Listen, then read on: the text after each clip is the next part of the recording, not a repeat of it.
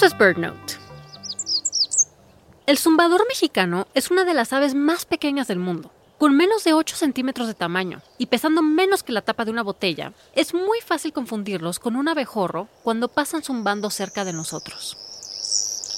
Debido a sus colores brillantes en verde, azul y morado, los zumbadores mexicanos también pueden parecer escarabajos.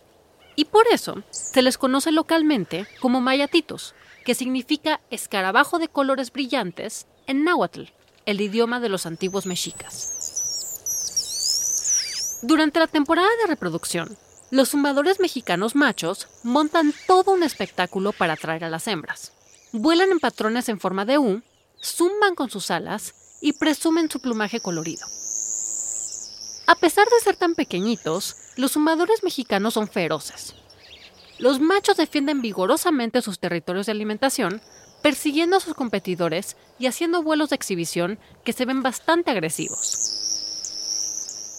Quizás por eso los antiguos mexicas asociaban a los colibríes con su dios más importante, Huitzilopochtli, el dios de la guerra y del amor. Huitzil significa colibrí en náhuatl.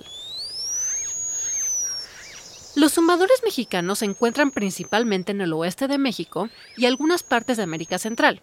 Así que si te encuentras en la zona y sientes que un abejorro te pasa volando cerquita, piénsalo 2 veces antes de intentar ahuyentarlo. Podría ser el guerrero más diminuto zumbando junto a ti. Para BirdNote, soy Lucina Melesio.